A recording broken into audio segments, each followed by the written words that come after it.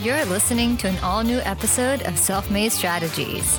Visit selfmadestrategies.com for new episodes, information about our guests, and a whole lot more.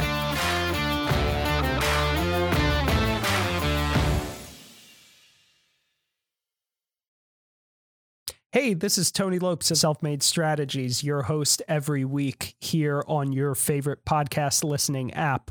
If you haven't checked out our YouTube channel yet, please go to YouTube and search for Self-Made Strategies, 3 words, and check out our channel where you can now watch our podcasts and see the awesome guests live in person and see our awesome guests talking about their self-made strategies. Don't forget to hit that subscribe button and give us a thumbs up if you enjoy the video that you see, or leave us a review on your favorite podcast listening app. Thanks very much. Enjoy the episode. Welcome to episode 108 of the Self-Made Strategies podcast. Our guest today is Jen Groover, who has been a top business and lifestyle contributor and content creator for major television networks such as ABC, CBS, CNBC, NBC, MSNBC, CNBC, Fox News, Fox Business News, and the CW. She and her products have also been featured on QVC. Jen has also regularly contributed editorial pieces to several prominent business magazines and online resources, including the Huffington Post, Entrepreneur Magazine, Inc. Magazine, The Wall Street Journal, Positively Positive, and The Story Exchange. Her products, brand, and work have been featured in hundreds of media outlets, including the Oprah Magazine, Redbook, People, US Weekly, Success, and Entrepreneur. Jen's success skyrocketed with the creation of the Butler bag, the world's first compartmentalized handbag. That became a multi-million-dollar brand and has not stopped since. Jen springboarded the Butler bag's success into an entire lifestyle brand found at a variety of price points and well-known retailers, which led to the creation of subsequent lifestyle brands, Leader Girls and Empowered by Jen Groover. Leader Girls teaches young girls the importance of empowerment through play, while the recently launched Empowered by Jen Groover brand, including her 1-hour PBS special and book, comprises a variety of consumer products that encompass her quotes and inspire people to live life with passion and purpose. Jen has also been ranked number 8 by SAP in the top 51 influencers of human potential. Now, Jen is helping individuals like you get more out of their own lives with her book, The More Method. Here are Jen Groover's self-made strategies. Hey, Jen, thanks so much for joining us. Really appreciate you making the time to join us remotely, even though we're pretty close because I'm in Philly and you're somewhere in the media area roughly. But because of COVID-19, we're still doing this remotely. But I really appreciate it. Thank you. I'm happy to be here. Yeah. So much about your background, the Butler bag and so many of the other things that you've done. I'm really, really excited to talk to you about, first of all, how you went from developing a product like the Butler bag to then becoming more of this empowerment and leadership visionary, if you will, touted by many, many outlets, obviously, and you work with a lot of really interesting and cool entrepreneurs also. So looking to pick your brain on some of this stuff, and we'll, of course, dive into your book, which is called The More Method. So thanks for your time. Let's start with the Butler bag. How did you come up with the idea for the Butler bag to begin with, and then kind of walk us through the life cycle of that product and your involvement in it? Sure. So I'd already been an entrepreneur. Started my first business right out of college in the fitness industry, and was really comfortable with being uncomfortable and constantly growing and thirsting for new knowledge. And I had been a spokesperson for QVC for other brands. And I was just always fascinated with people's story of how they created things. And I would always joke that I had like an idea journal, like so big, filled with ideas. But as I worked at QVC, I started to learn like there's a formula that predicts success of certain products. And the more I learned the formula, and the more I realized that everybody that was creating those other products were just like me. You know, they were just determined entrepreneurs. They weren't usually like, they were like me in school, like the B student. They weren't like super academic. Which many entrepreneurs you'll find aren't. So, because we're usually like trying to color outside of the lines. So I kept thinking someday one of these ideas I'm going to bring to market. So having a business and bringing a product to market are very different. Bringing a product to market is way scarier. You're way more of a financial risk. And so I was ready to take the leap when I came up with the concept for the Butler bag, which came one night when I went to the grocery store with my infant twins and was just running in to get dinner and put them down to pay for my food. And I couldn't find my credit card in my bag that was filled with stuff upon stuff, and dumped my bag out to find it. And I'm thinking, as I'm dumping my bag out, this is like insane. I'm panicking. There's all these people rolling their eyes behind me. My kids are now both wailing, crying. And I thought that this is insane. Like, women's handbag is a bucket. Like, it's literally a bucket where you can't find anything. So my mom had this mantra when I was young, which she would say, you can't complain about something unless you back it up with a solution. So that was programmed in me. So every time I would catch myself complaining, I'd be like, what's the solution? So as I'm walking out of the grocery store that night, I was like, this is a problem and there needs to be a solution. And I was like, well, I can't really draw well, not even stick figures very well. I'm not an engineer. Like, how would I solve this problem? And so I kind of went home and shelved the idea, not sure how to do it or if I could do it. And then 9 months later, I was unloading my dishwasher, which was a regular routine. But I believe the shift that happened for me to see the opportunity in the dishwasher was a lot of the mindset training that I had done in between the problem and creating the solution. So as I'm unloading my dishwasher, I'm taking out the utensils in the utensil tray, and it hits me. Oh my God, this is how I want everything in my bag to be. Standing up straight, bird's eye view, everything's in its own space and compartment. So I took the dishwasher tray out of the dishwasher, stuck it in my handbag, and it was like music came out of it. It was like, wow.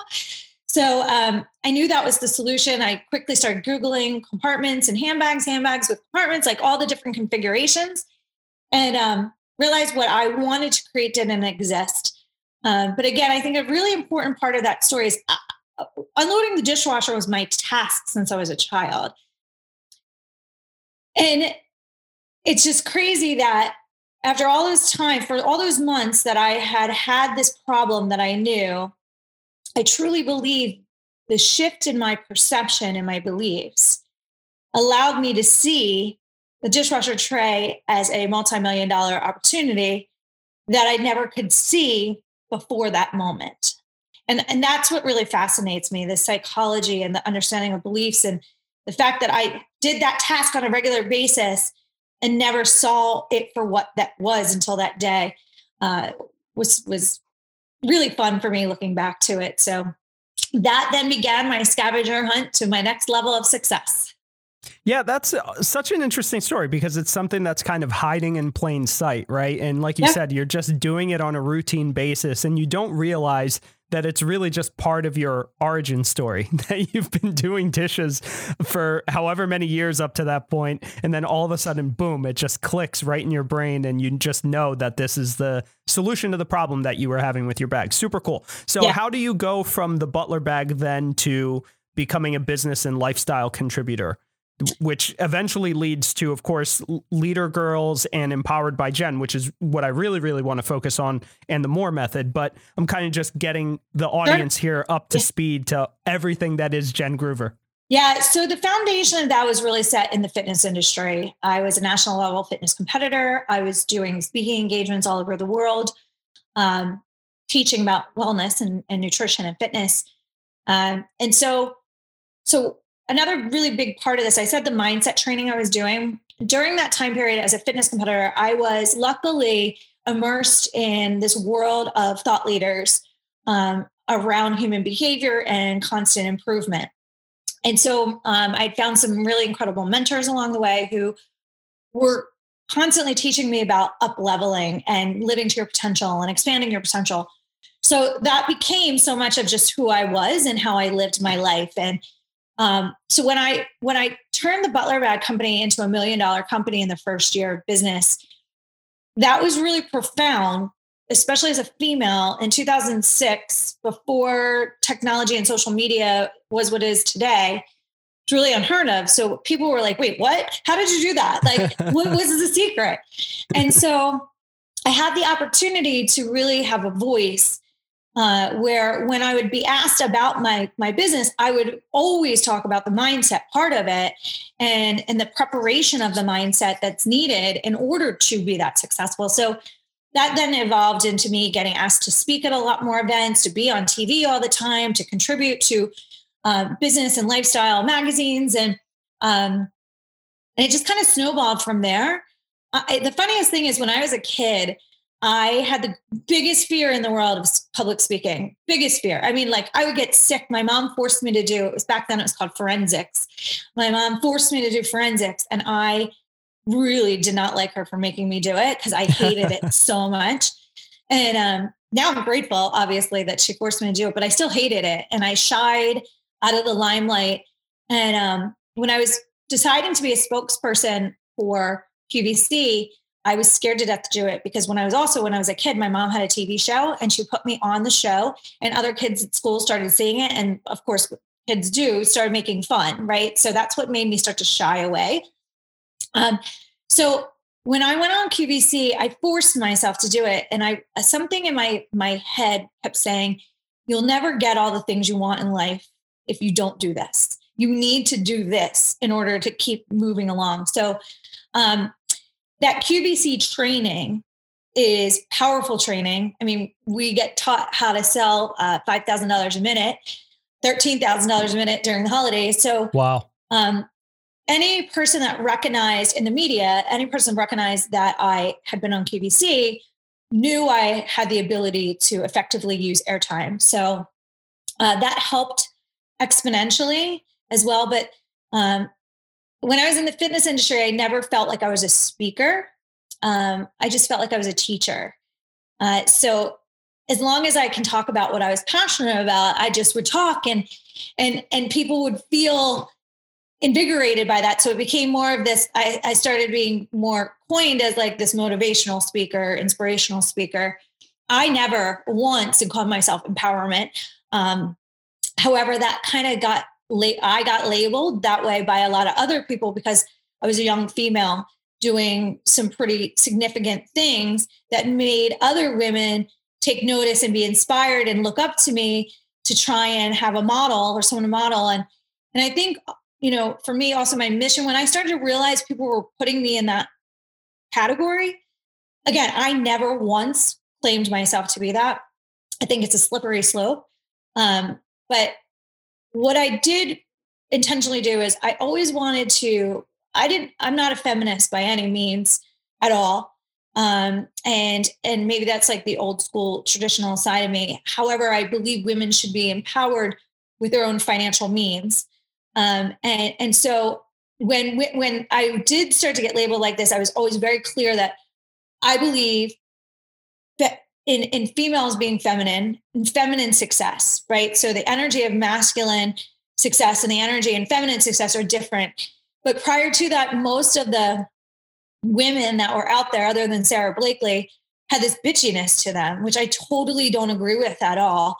So I used it as an opportunity to really create this narrative also of like, you can be a woman and be nice and kind and thoughtful and fun and silly and be successful at the same time. So that was fun for me to see that conversation really starting to percolate as everything snowballed in that direction. Yeah, amazing. So again, Leader Girls is something that developed out of that. And that's where you empower young women with the skills that then they can take to go on to become leaders when they grow up, become entrepreneurs, go into the job market, right? Can you tell us a little bit about Leader Girls, how you developed it, and what the program entails? So if that anyone is listening, has a young, daughter, sister, cousin in their lives that they want to steer in this direction, they can find the help that they're looking for. Yeah. So Leader Girls was interesting. Once you learn the formula of success, you can duplicate it over and over and over again. So once that happened with the Butler bag and it hit 1 million in 1 year, 10 million in the second year, I knew the formula, and my creativity just went off the charts, and I was creating things left and right. And the fun thing after having accomplished that is then when I say I have an idea, people are like, oh, okay, what? Yeah. Now it's a different ball game, right? Exactly. Right. Yeah. So a lot of more people had faith in me, so I could get things accomplished a lot more easily, which was nice. But with the Leader Girls, I took my girls to Disney, and as we're walking around, and it's all this princess stuff, and I was like, this is so antiquated. Like, why aren't there because my degree is in education and psychology. Mm-hmm. And in the early childhood education and training, I learned so much that how much kids shape their view of the world with what they're playing with, and how critical that really is. And people just think it's kids are just playing. What they're is shaping their view of the world. So I'm leaving Disney, and I'm like, this is not like, I don't want, and this is going to sound like I am a feminist, but I didn't want my kids like thinking this whole like princess world and like calling themselves, I just, to me, it was not what I wanted. I wanted them to learn how to be confident and strong and be able to provide for themselves. And that goes back to my childhood, because my dad controlled my mom through money and manipulated her through money. And I always believed in financial independence because of that.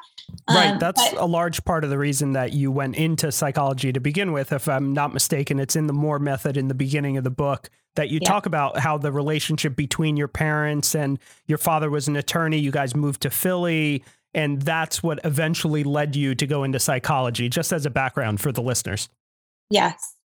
So trying to figure out my dysfunctional childhood and psychology was the only time I ever got excited about school, because I was like, wow, this is helping me make sense of my crazy childhood and everybody and everything. So so then with the Leader Girls, I wanted something that my daughters could play with, that taught them how to be entrepreneurs, how to use their creativity, how to be leaders.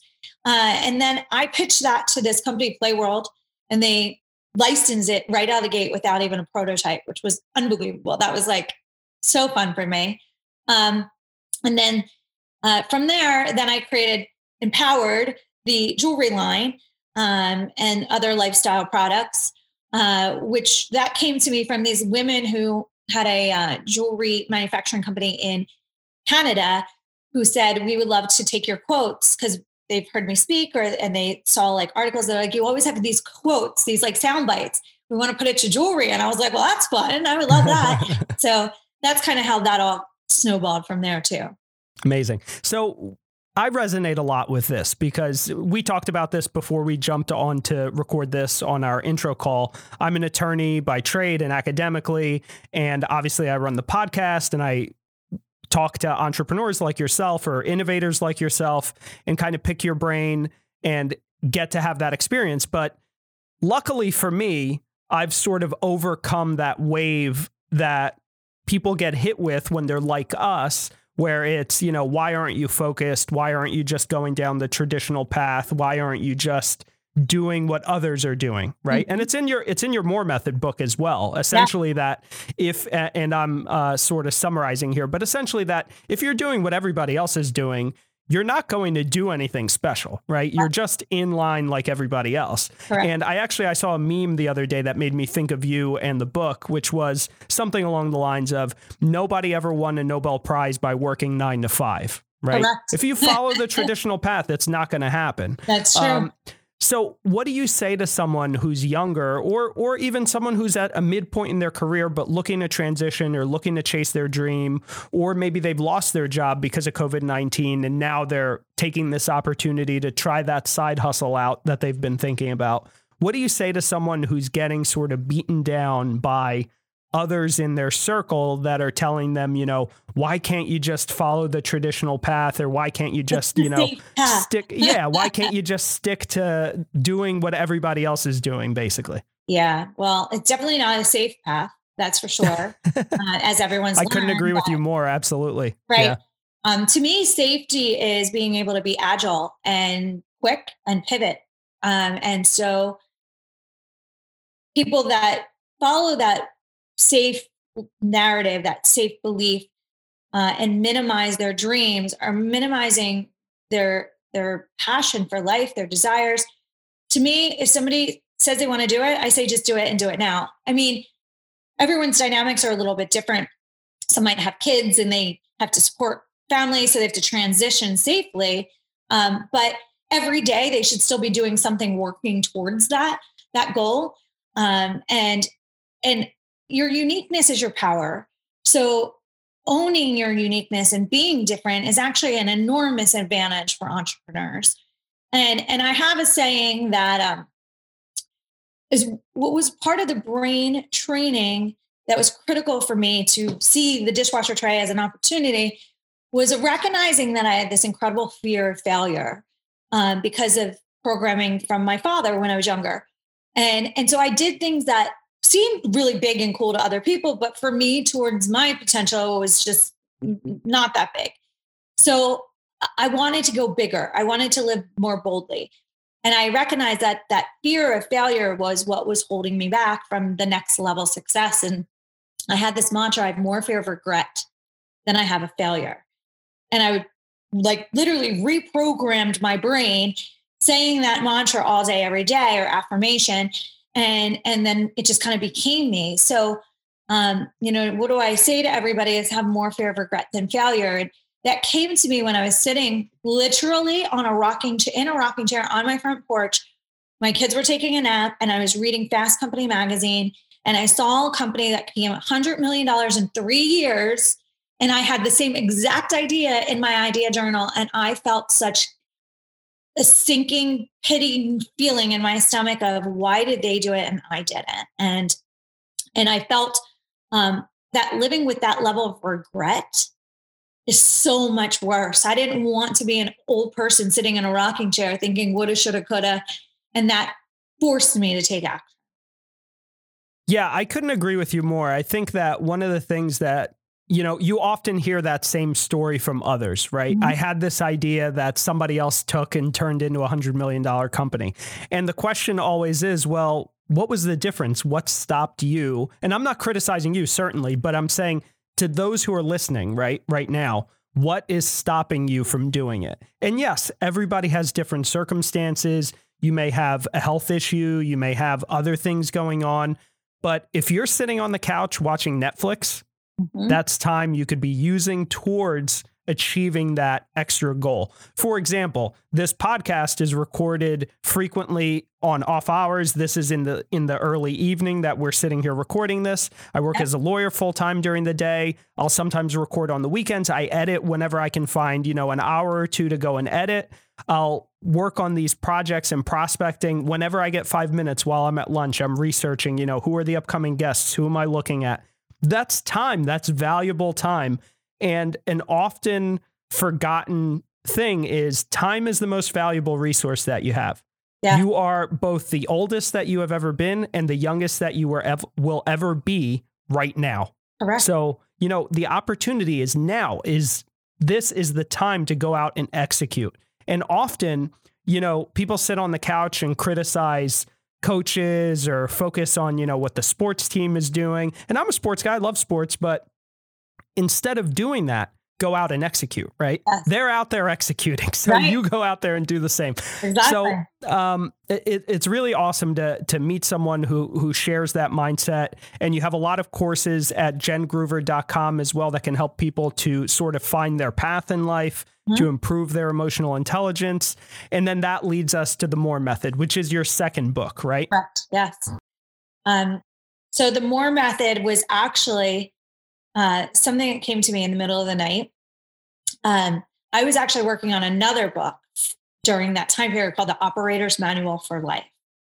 And I started seeing all these emotional intelligence experts popping up. And that's kind of where I was a thought leader in that space around emotional intelligence and the true application of it. And I started thinking oh my gosh, all these emotional intelligence experts are popping up out of nowhere. And what makes me different? What separates me from them? So I had to ask myself, so there's this inquiry process that if you ask yourself questions before bed, usually your subconscious mind will bring the answers to the surface pretty quickly as you go into your sleep. So this is what happened that night. I asked myself, what makes me different? What do I do? What's my value proposition? What do I do?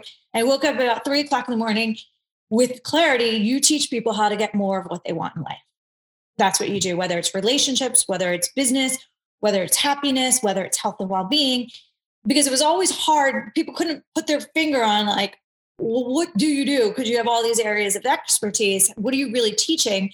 And emotional intelligence is just a single terminology to people that they don't really understand. So I called and then it came quickly to me too. MORE is an acronym, and just like literally like a divine download. I knew what the acronym stood for.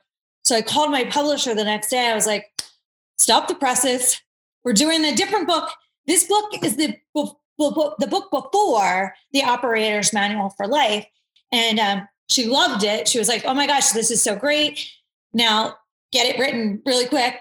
So, to me, the MORE method was bringing together, I teach my degree, as I mentioned, is in psychology and education, but then my continued education was in physiology and nutrition as a fitness expert. And then I continued to dive obsessively into quantum physics, into metaphysics, into neuroscience, and into Buddhism.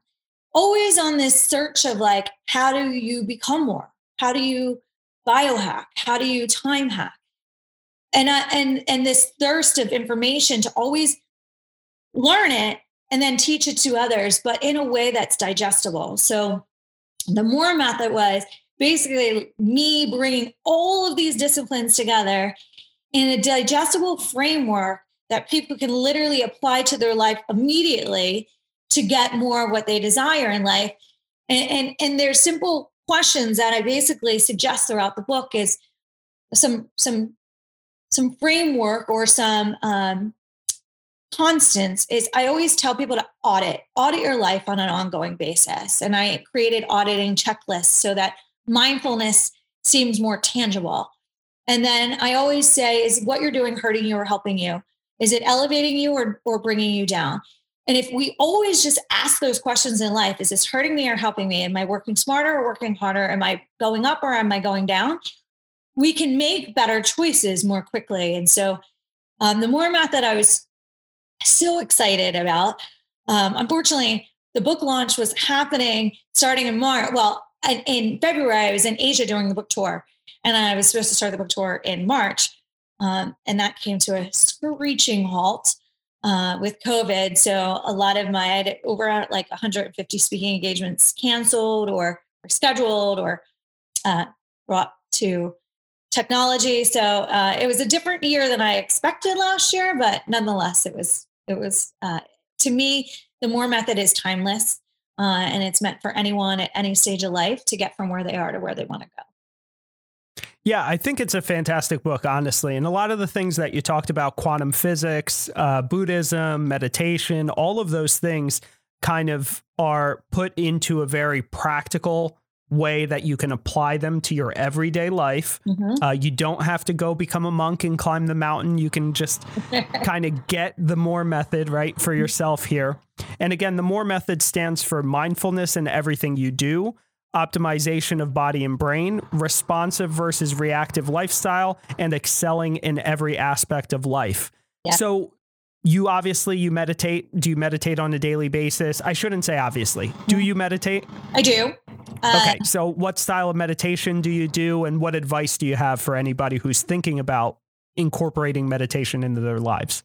So meditation was really hard for me because my mind is so busy all the time. And I felt like every time I try it or even think about it, back in the day, I would feel like it was kind of like a waste of time. And that was even after there's so much research that proves it's not a waste of time. But once I could actually feel like I was doing something with it, then I was able to adapt it. And I think that's really important for a lot of people.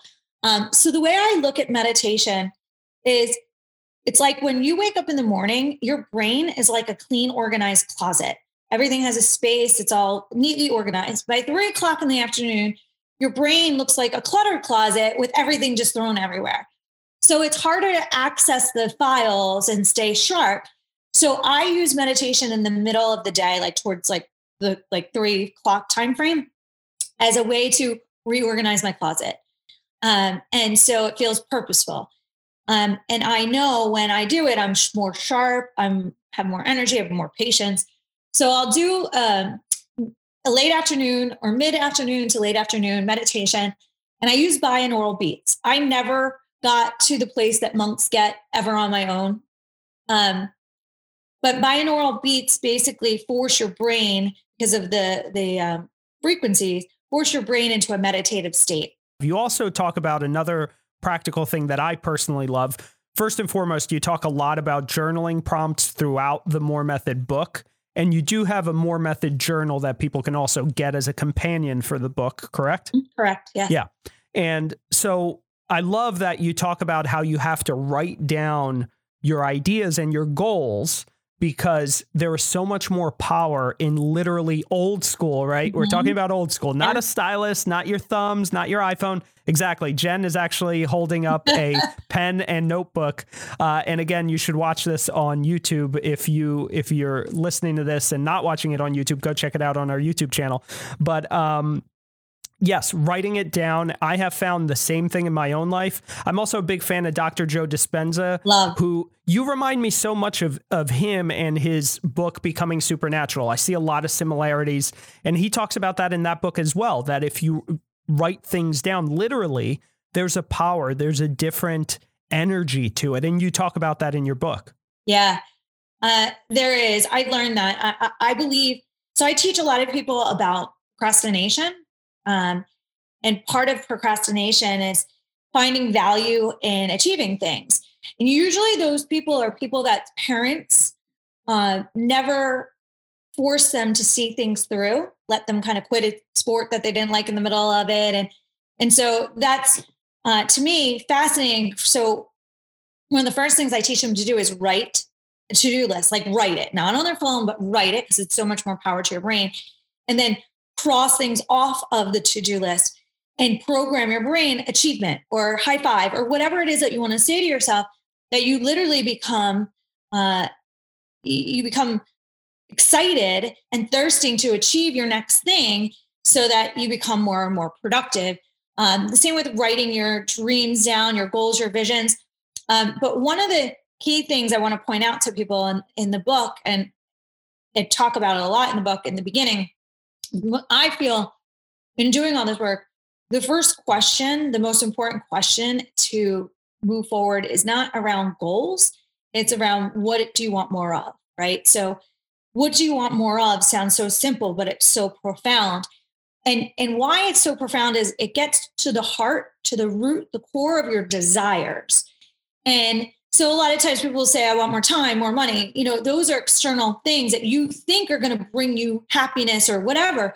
That's what you have to understand. What are you thinking those things are going to do for you? Because if you get money, but you're not clear in your desires, that money isn't going to make you happier. If you wanted happiness, that's what you should be searching for. Or working towards. So what I find is, like, I'll say to somebody who says they want more money, well, what do you want to do with that? Well, I want security for my family and I want to have time freedom to travel. But why? And as I keep asking why and peeling it back, I come to find out that when they were younger, they didn't have money and they felt disappointed because they couldn't do things they wanted to do. And they felt scared because maybe they were afraid that their parents couldn't pay for certain things. So what they're really searching for money isn't money. They're searching for safety. They want more safety in their lives. They want more opportunity to not be disappointed in their lives. They want to feel more in control of their fate. So that's really what they're looking for. And money is just a external demonstration of that. But the more we understand why we want these things, the more we get fulfillment in having these things, the more we understand the purpose of them and the value of them. Yeah, exactly. I think you put it so succinctly, and the book is filled with just great practical advice to really just kind of get more organized in terms of how to achieve your goals and desires. Yeah. And keeping in mind, like you said, that a lot of times it's not about the money. It's just about doing things that fulfill you and that add a lot of value to your life. And then subsequently will make you a better person going out, adding value into other people's lives as well. Yeah, for sure. You can find the book on Kindle. You can find it on Amazon, pretty much everywhere books are sold, or certainly at jengroover.com. Jen, thank you so much for joining us. Really appreciate your time. Thank you.